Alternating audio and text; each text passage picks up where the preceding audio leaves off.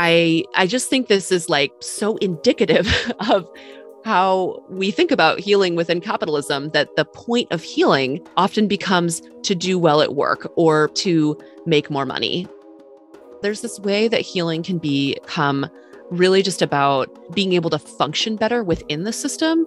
And one of the things that I say in the book is that, I really believe true healing is actually becoming empowered enough that we liberate ourselves from the system. Welcome to Voices of Esalen. I'm Sam Stern. My guest today is Laura May Northrop, a somatic psychotherapist, educator, and author.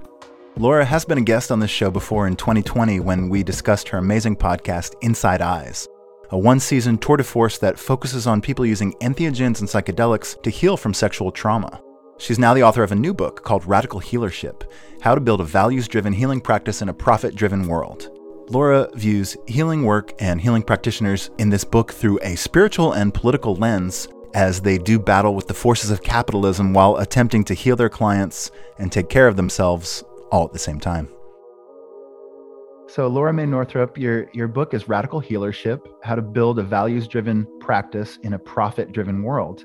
I'd love to start off the interview by asking you, why did you write this book and who is it for? Yeah. So the book is it's for practitioners of any discipline, any type of healing practitioner. I will say that I am a psychotherapist, and so I definitely offer a lot in the book that I think is oriented towards healing practitioners that work in some kind of psychological manner. But I do try to really orient a lot of my tips around really any type of healing practitioner. So if you work in a way that's more somatic, more spiritual or energetic, in addition to working psychologically. And why did I write the book? That's such a good question. This book really, it's one of those things that I feel like I wrote because I was more answering a call rather than seeking out an opportunity to do it. So throughout my career as a psychotherapist, I've really been asked many times to kind of step into a position where I'm supporting people in building their practices. And eventually I just kind of started to go with it and be like, okay, I'm getting asked this a lot. And then very randomly, a publisher reached out to me and asked me to write this book. While it wasn't something that I was sort of out there seeking a publisher for, it just kind of felt like, all right, this is what you're getting asked to do.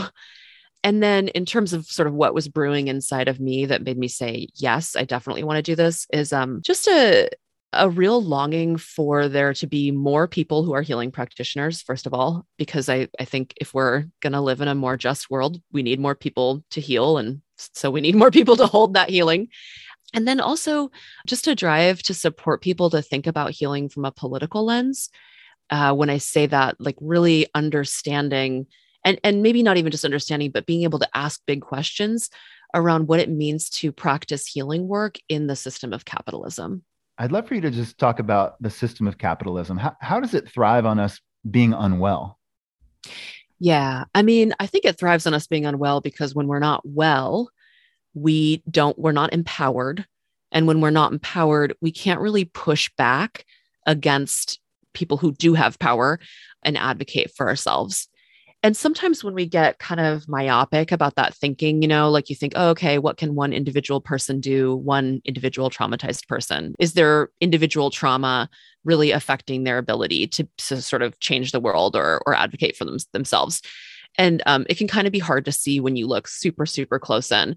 But when you zoom out and you think about things like sexual violence as a global epidemic or racialized violence as a global epidemic, you start to see large swaths of people, oftentimes in an oppressed role in society, being traumatized from that oppression and then unable to advocate or, people obviously do lots of political work and lots of advocating, but it just takes such a huge toll on that power, that ability to act as a collective unit when we're just busy coping with illness, whether that's emotional, spiritual, or physical.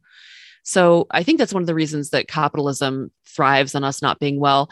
And then also embedded within capitalism, oh my gosh, there's just I could say this from so many different angles, but there's just so much about not liking yourself. And then from there being driven to purchase things that are supposed to make you like yourself more, but of course they never do, that then feeds a capitalist system. There's so many things that we sort of spend money on that are about either spend money on or even just the act of accruing money and hanging on to it and not spending it, where we're trying to solve emotional issues or spiritual issues and they don't really get solved.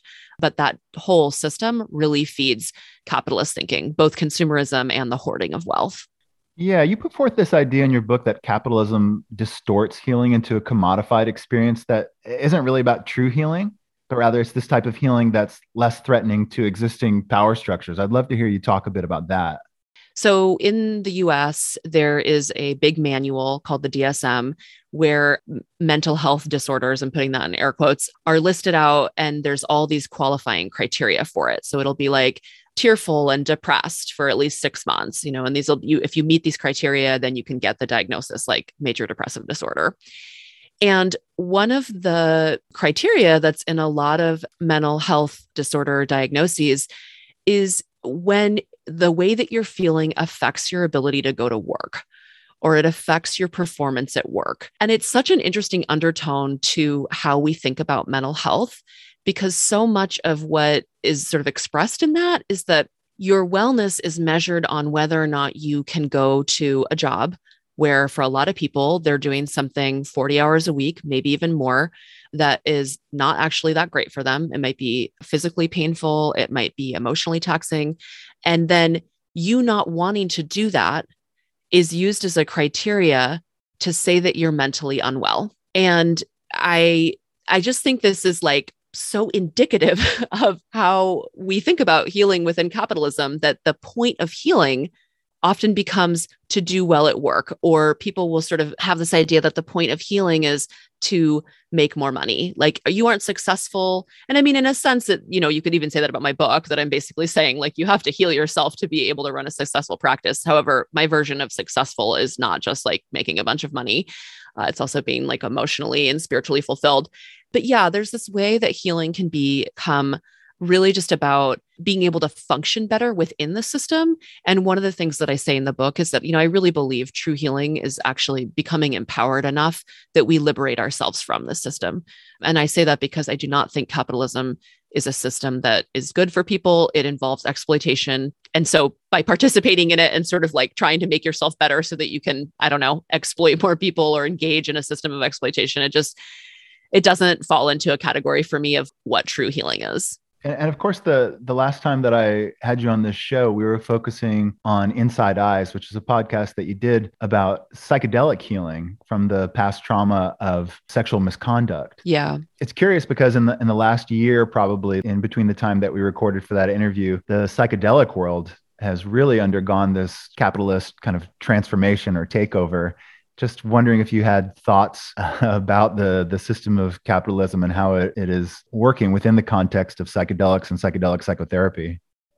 Yeah. It's also interesting because since we did that interview, there's also been a number of huge call outs around sexual abuse perpetrated by therapists within the psychedelic realm. So yeah, I think what I'll say is I think there's this sort of shininess to the psychedelic world where people want to believe that like taking psychedelics are going to save the world, or psychedelics are somehow separate from the rest of the world. And it's so humbling. It's like, no, sexual violence happens in psychedelic spaces. No, capitalism can totally absorb psychedelics and turn it into a commodity that becomes not so much about deep healing anymore and kind of more about, functioning within capitalism. And I think that's happening. And it's really complicated and nuanced.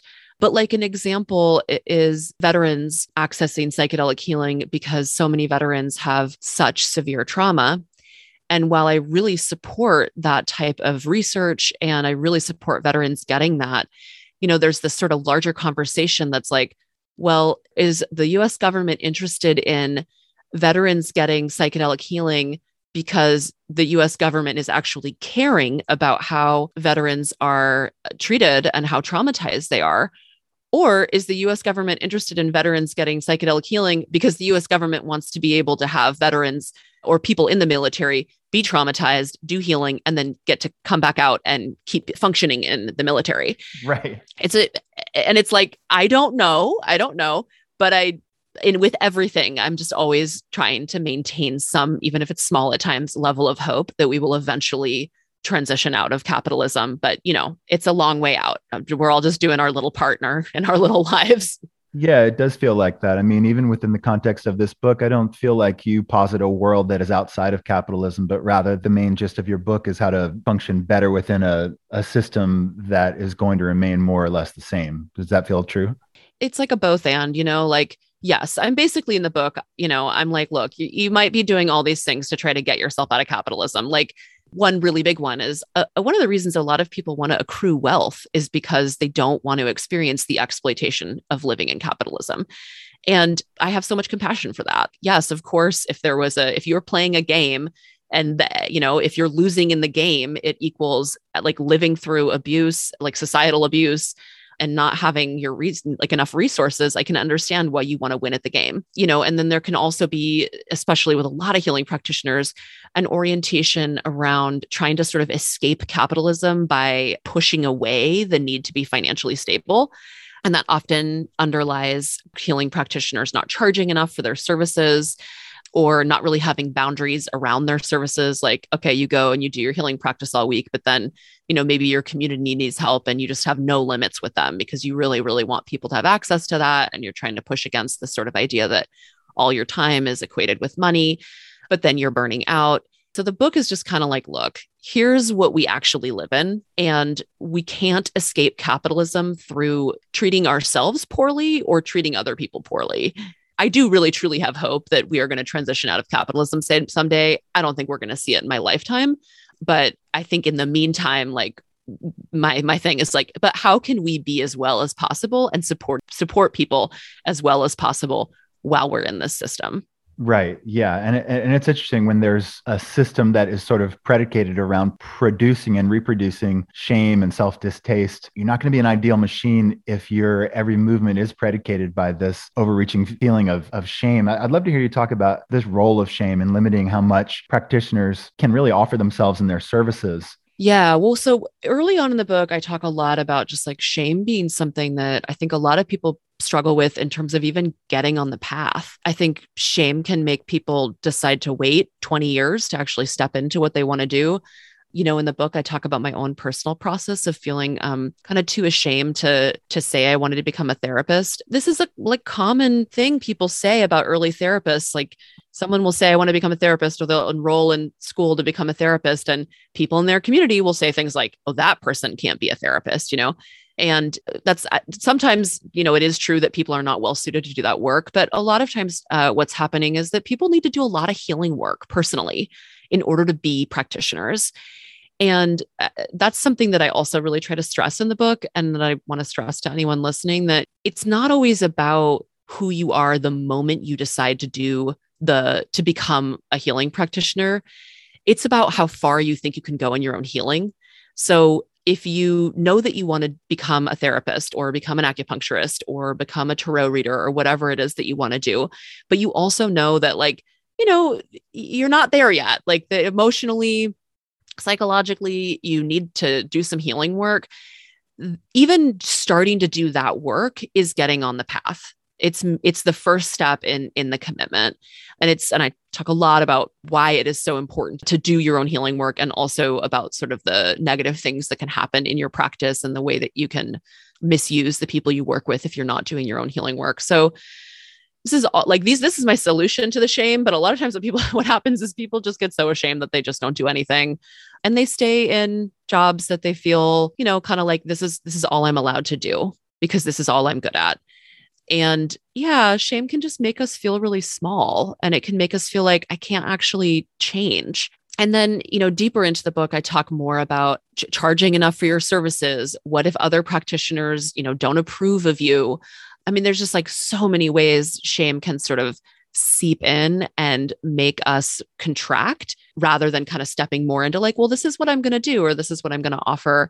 And it's just a really, when shame becomes, sometimes it's important to feel shame, but when shame becomes kind of like toxified and overarching, it can just really be something that makes us contract so much that, you wake up in 10 years and you're like, what have I been doing?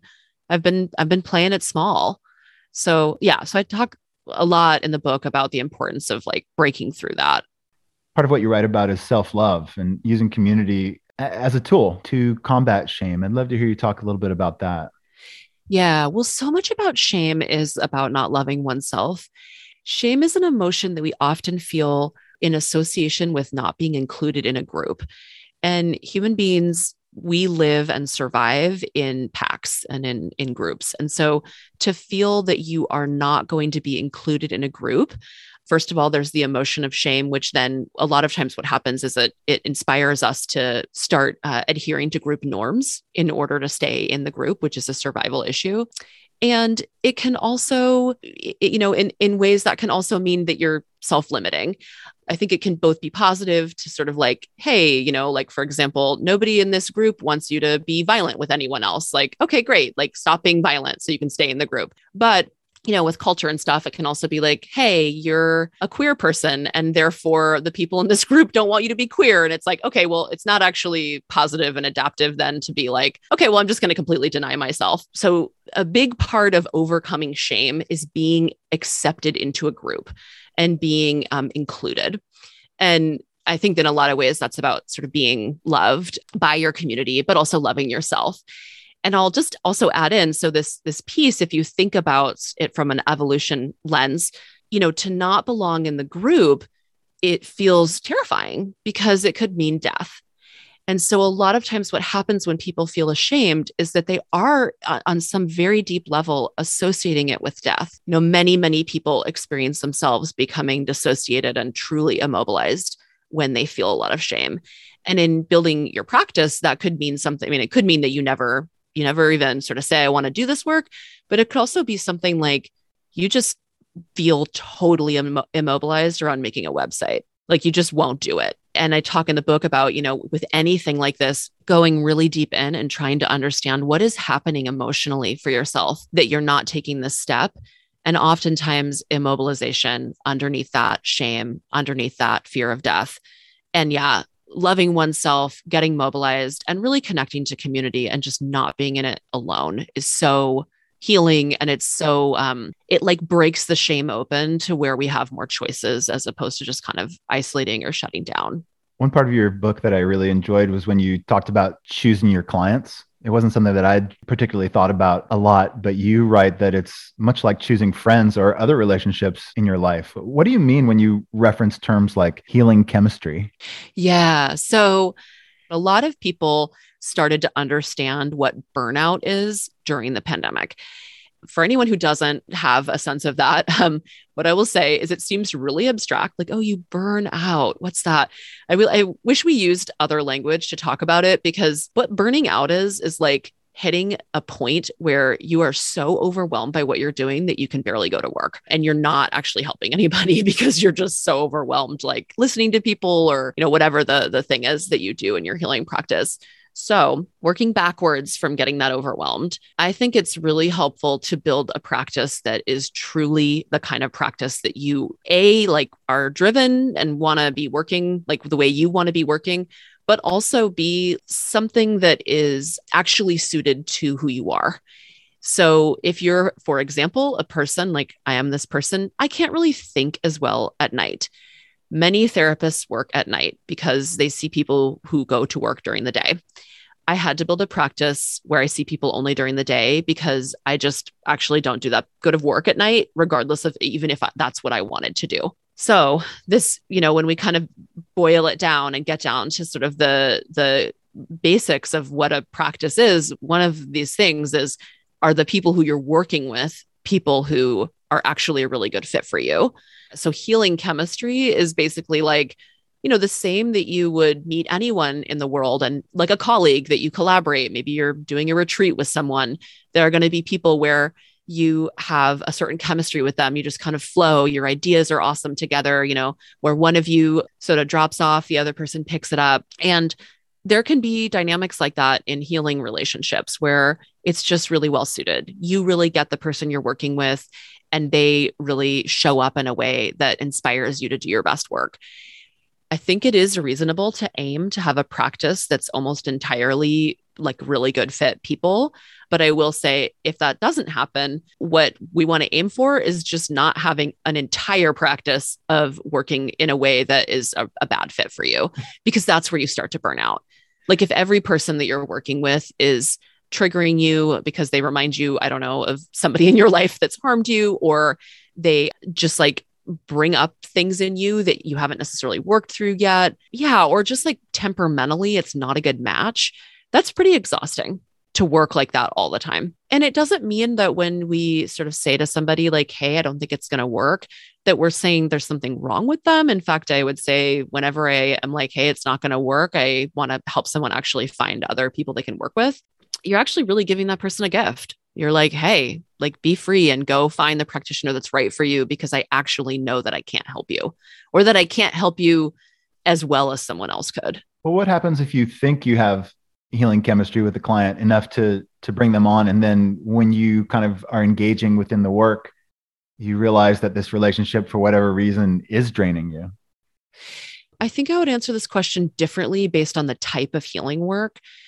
You know, with therapy, I would say to people, it's okay to communicate to a new person in your practice that you're going to take multiple sessions to sort of discern together whether it's a good fit. And you might even say, like, you know, let's take 3 or 4 sessions to really discern. I think over time, for therapists, you get better and better at discerning that quicker and quicker. But I also think communicating to the person up front, like, hey, this is the kind of time span we're looking at for discerning whether we're going to work together, is a good way to, so that the client doesn't feel like, whoa, you're coming out of left field. We're at session 4 and you're saying it's not a good fit. And then the other thing I'll say is, you know, once you're really deep in therapy, if it suddenly starts to feel hard, there's probably something clinically relevant there. It's not the case that we, like, it's the second that the therapy feels difficult that we're like, okay, this is draining. Like sometimes your job is draining. But at that point, I might seek out consultation if I was confused. Like, why is this feeling so draining? What is like energetically and psychologically and unconsciously is probably the key word there, happening between us that I feel exhausted by this relationship. And in a therapy relationship, I work relationally, so I would bring that back in. Like maybe what's happening is that I can feel that there's something that we're not talking about. And I'm very slowly and subtly being drained because I'm like tapping into a level of dissociation that needs to get addressed. You know, I would say, like, I can't speak for every type of healing practice, but if something was just turning out that it truly was a bad fit, I would be talking about it really openly. Like, hey, you know, it would be something that would be noticeable. Like, hey, you come into therapy and you seem really distressed and upset about, you know, what I'm offering you. Let's walk through this. Let's think through it. I mean, in therapy, you're in a relationship, so you can actually talk about what's happening and discern together. You know, a lot of times it's like the person you're working with is also there experiencing that it's not a good fit and might actually just need some room to talk about it. And sometimes that can help to make it a good fit again. And other times that means that somebody might be like, yeah, like I thought I wanted to work somatically and actually I really don't. And so like, let's end this therapy. And it doesn't have to be a, like, I'm just going to suddenly kind of roll in and end this. You know, you said something kind of interesting. You said that in therapy, you're in a relationship. Does that feel in its most basic terms at odds with the capitalist project for people to be in relation? It is really complicated. Yeah. Because you're in a relationship that has a financial boundary around it, you know, and also you're in a relationship that has like, in some utopian world, I wish that the way healing worked is that we lived in smaller communities and the people who are healing practitioners were in ongoing relationship throughout their lives to the people who they're supporting to heal. That's not the world we live in. We live in a world with tons of people. People are moving around all the time. I have this issue in my practice where, you know, I'm only licensed to practice in California. So if I'm working with somebody, even if I've been working with them for a long time and they move to another state, I cannot keep working with them. And that might not be actually what needs to happen for their healing. It's just what has to happen legally. capitalism makes capitalism, the government, like, I mean, I'm sort of equating the two, but like the powers that be sometimes means, yeah. Or like, for example, let's say somebody loses their job and they need to go down to a very reduced fee. But let's say the healing practitioner is in a place where they can't lose that income and they can't take on more people. This is the toxic, sick part of capitalism, is just like, you're in this really powerful relationship. And obviously, when things like this happen with therapists, we try to work to make these transitions in and out of therapy as easeful as possible, as healing. Like, I mean, even the end of therapy can be a healing process. And also, even when somebody's just done with their therapy, it's like, okay, well, you have this really beautiful relationship with this healing practitioner, but you can't keep it, because it's not like, oh, we're in community, so I'll see you at the grocery store, I'll see you at whatever, I'll see you at other, out at events. We keep these like really, really strict boundaries. And there's reasons for that too. I'm also not trying to say that I support boundaryless connection after a therapy has ended. Another thing I talk about publicly a lot is therapists sexually abusing and engaging in unethical conduct with their clients and former clients. So I really support these boundaries, but I definitely think capitalism makes them tricky. And it's like not pro relationship sometimes. Sometimes it's, you're working within the systems that you can, like in the way you can, to try to make it okay. And we don't always have the power as individual clinicians to make something work. Let's talk a bit about burnout. As you mentioned a bit earlier, just the reality of how much this work taxes the people who do it. Let's talk about how healers can best take care of themselves. Yeah. Well, so I think I'll say too on this piece, there's this sort of adherence to what I call kind of like an all-giving mother archetype that a lot of healing practitioners fall into, where we can feel really attached to having no limits and kind of like, I'm here and I'm warm and empathetic and I'm always good. And sometimes when people merge with that, it can be really hard to say no. And that can turn into things like someone calls you up or emails you and wants to work with you, and you actually don't have space, but you take them on anyway. That can be seen in undercharging. And this work is really difficult. And I think that a lot of people underestimate that. They underestimate how much it's taking out of them. I know for myself, if I get just a little bit checked out of my body, I can just go on this autopilot place where I'm not registering how much everything's affecting me. It's actually just a lot. And, I work with severe trauma and many people do. And as a lot of us are coming to kind of realize and acknowledge in the world, even if you don't say you work with severe trauma, you probably are working with some of it. Even if you are, let's say, a healing practitioner that works in a medical realm, you might not say like, yeah, I work with people with trauma, but, so many people who have different like illnesses and physical some issues are being traumatized from that. And then also so many people are just coming into medical arenas with their own emotional trauma that plays out there. So we're just holding a lot.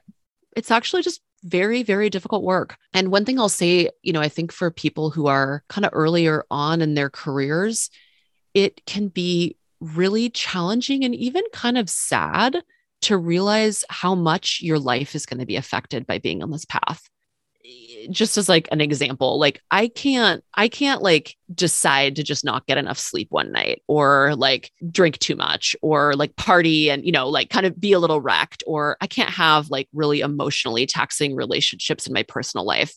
I mean, certainly there can still be emotionally taxing things happening, but there's a level of care that you have to take of yourself that is beyond anything that I ever did prior to becoming a therapist. And it's a lot. It's really a path, when I think about it, I talk about in the book, like comparing yourself to an athlete. And I use that example because I think it's like more sort of widely understood. An athlete, when they're not training or they're not sort of doing their performing, maybe it's off season, they're not like doing something that's just like completely going to destroy their career and be unable to physically perform. Like they need to take really good care of themselves in order to maintain that level of stamina because they're using their bodies. And what I think a lot of people sort of start to realize as they practice any of the healing arts is that you're using your body too and your mind, and you need to keep it like in shape. Like it needs to be really, really well taken care of. And yes, you can take a vacation. Yes, you can like, maybe slide some of the time with how you take care of yourself. But overall, oh my God, it's beyond. Like, sometimes people say the word self-care and I just like want to run the other way. And not because I don't think it's like a totally beautiful idea, but just like sometimes it's just exhausting to take care of yourself this much. Well, one thing I did like about your book is that you offer some concrete work and tips that can lead to folks taking care of themselves better. Can you talk to me about intention setting and what you call the cosmic pizza order? Oh, yeah. Okay. I think intentions are like, if you don't consciously have an intention, you still have one. It's just unconscious and it's running your life. So it's good to do a little work to kind of understand what you're unconsciously sort of orienting around as your highest intention. Usually it's some type of wounding if we're doing it unconsciously. So I talk a bit in the book about having a spiritual practice. One thing I'll say about that is that I'm really inviting spiritual practice as opposed to encouraging like adhering to a religion. And I like to say that because I know a lot of people have religious trauma, and if you are practicing in a specific religion, I think you can use your religious experience and faith in service of the work that you do. But if you're not, or if you're really opposed to that, I just want to really highlight there's a way to be a spiritual person without adhering to a religion. And I try to all my sort of spiritual tips are in that, like you can apply it to it's a one size fits all. You can put it in wherever it makes sense to you. Right. So, there's this idea that people talk about of manifesting, and sometimes manifesting can be sort of construed as like, if I just like pray or hope or write it down, I'll get what I want out of life. And I'm really into manifesting, but I'm not into adhering. Like, that's not the sort of definition of it that I use. I think it's like an intention setting tool that's also about devoting yourself to an intention and really honing in on it. So the cosmic pizza order is this idea that you write down everything that you're hoping to have in your practice, or if you're, you can use it for a tiny part of your practice or for your whole practice, and that you're writing it down in great detail, just the way that you'd order a pizza. You're like, okay, I want pineapple on half of it, pepperoni on the other half or whatever. You're writing it down as though it's all already happened. And you're also including in that, like what you're going to offer and how it's going to feel and everything. And then you're using it in a spiritual way. So you're sitting with it, you're reading it to yourself. And through that process of reading something back to yourself and sitting with it over time, like let's say that you write out your cosmic pizza order and you sit with it for the next 2 months, it's a process that helps you discern as you keep revisiting this idea or this sort of plan that you've made for yourself. You get to discern, like, am I still really dedicated to this? Is this exactly what my intention is? Does each part of this feel in integrity for me? And that is a part of manifesting what it is that you want in the world. So that's one of the ways that I use a tool like that I think can be also really helpful with the burnout piece, because your cosmic pizza order, like, definitely make sure to put on there everything that you really want that's going to help you thrive. And I think that can become clearer, as I said, like if you're going over time and you're reading it back to yourself, you might suddenly start to feel like, wait a minute, this cosmic pizza order that I wrote out is actually going to be way too much work for me. I'm experienced this all the time where I have way too many projects. And when I really start to sit with them and do spiritual work around them, I start to come to like, oh, I actually can't write 3 books next year. Like, which one will I do? and to just kind of manifest it, like, I write 3 books and they're great. Like, it's like, I like to, I'm very practical. So I like to take these spiritual ideas, and while they are very, very magical, I also just like to distill them down to, like, there's a practicality to them as well. At the end of your book, in part of the acknowledgements section, you acknowledge and thank plant medicines that you work with. And I'm wondering if you would be open to like talking about the process of doing spiritual work around intentions that you've set. I find that really interesting. I love, Sam, that you read the acknowledgements and picked up on that. It's like the first thing I think. I mean, truly, like, plant medicines helped me write the book. Yeah. So I love psychedelics and entheogens. I think they're really powerful healing tools. I'll also say that there's a lot of hype around them, and anyone listening, like, I really encourage you, if that's not something that you're already engaged in, or maybe even if it is, to be very mindful about the potential harms of using psychedelics and entheogens, and just truly something that is not for everybody. And I would say, if you go down that route, just like deep care and mindfulness around it. So yeah, I'll say that I'm not, this is not like advice or consultation to tell anyone to do this. So speaking from my own personal experience, I had many moments in writing the book where I would come to just like maybe a chapter where I would be like, I don't know what to say here, or I have said something, but I can't find the most core truth. There's something blocking it, and I'm like not quite there. And so I did a lot of journeys around the book. And honestly, what that looked like, this is hilarious, is me like with my cell phone with a little recorder on, just really, really in another state of consciousness, writing book chapters by talking them out. And then later listening to them and just being like, wow, okay, this is very raw. My behavior and my language is raw as hell. And then did you writing transcribe the work that you? Yeah, I would transcribe what I had said and then kind of like start to turn it into a chapter, or start to alter a chapter I'd already written. Yeah. So that was a big thing for me. And, like, I'm always just trying to get to the deepest truth I can. Sometimes there's stuff in the way. And, just, I can very vulnerably say I had to do a lot of healing work to write this book. Like, I feel like people in my life are like, you're so confident. Oh my God, everything you do, you're just like putting stuff out there all the time. And I'm like, it's so painful to write a book. It's actually like going through a pretty wild threshold, and it's not actually that comfortable. And so, yeah, like, I used psychedelics and entheogens to heal in that process. And I also use them sometimes to just sort of be like, what's the block with this chapter? And then, oftentimes what would happen is I would journey into a place where I would be processing I would realize like, oh, here's why you're afraid to write this, or here's why you're struggling to think when this topic comes up in the book. It's your own wounding, societal or childhood. And then I would do some healing work around that and come into a place of like, now from there, now you can answer this question. Now you have access to this deeper truth, or now you even just have the confidence to say what you need to say. Well, there's a deep personal revelation in probably, I think, the first or second chapter where you write about your relationship with your father and how when he died, there was deep grief there, partially, I think, because there won't be any room to change the relationship. Going into that in the beginning of the book felt like a brave and useful step.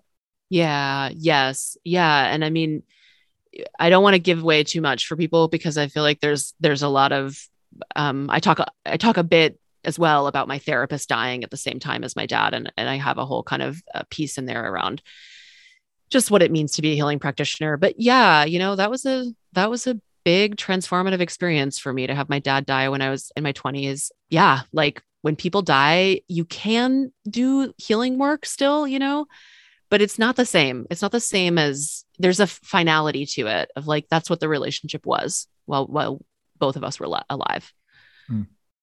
Yeah. Towards the end of your book, you encourage readers to write a history of their own experience with class. Yeah. In order to explore how that impacts their own sense of self and how they engage with the world. Laura, why is this so crucial? Class is very related to capitalism and related to what it means to run a business. But I also think it's really crucial because class is one of the forms of sort of power, privilege, and oppression that I think, just all I can say in the US anyway, we really struggle to have the language to talk about it. I mean, it's kind of blows my mind how many types of oppression and privilege we are growing the capacity to talk about, and yet still really, really struggle with class. There's a lot of shame on both ends of the spectrum. I think there's very few people who did not experience some kind of shame about either how much money they had or how little they had. So when it comes to running a business where you charge money for your services, it's just really important to be able to get real about your relationship to money. And then I also think like, it's just important for you and anyone you work with to just be working on that piece, because it's something that none of us is spared. And I really say that. Like, I think sometimes people think like, oh, well, rich people don't have any issues with money. Okay, no, like rich people have so many issues with money and really need support and really need to heal, as well as people who have lived through poverty. Even I think it's probably there's idea if you're in the middle class that you don't, you're fine. It's like we're all just so wounded around this terrible class system. And so I think it's important just for anyone's general healing. But yeah, like if you're going to be charging money, you've gotta, it's so much more than just like class issues can be seen in like, they're so insidious and they touch everything. If you grew up in an environment where there were not healing practitioners, like I didn't grow up with therapists around me or doctors around me. I mean, unless I went to a doctor. In the like class experience I had, it was not normal to go see a therapist. And so, of course, like stepping into that role, it's like, am I leaving my people behind? Am I still going to belong? Do I now associate with these other people, these therapist people, this professional class of people?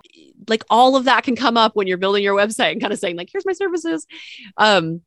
Yeah. So I think it's like a critical thing to look at. And in my experience of, part of what's going into the book is that I have supported a lot of people in building their practices. And this is just something that's so, so deep and something a lot of people just neglect to look at because it's just not normalized conversation in the type of world that we live in. Mm-hmm.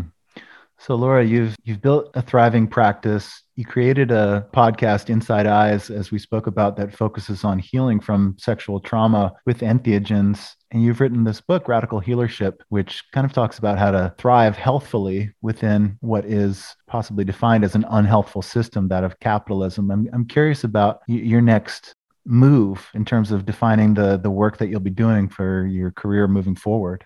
Oh my gosh, I am curious too. Well, like I said, I have like 5 different projects I want to start. I'm still wanting to do a season 2 of my podcast. The pandemic really took it out of me. And that's sort of one of the things that fell to the wayside. But I hope to sort of sort out that and find my way with it. And then I'm thinking about writing another book, and I am not sure. I mean, I know what I'm going to write it about, but I'm not sure if that's something that's going to happen now. That's something that's going to happen in 5 years. And, I'm also like being a person who kind of like does a lot, which is a total capitalist thing. Like I just want to say that too. People are like, capitalism makes you feel bad if you don't do things. And then it's like, I'm like, don't think because I wrote this book that I'm not suffering from that.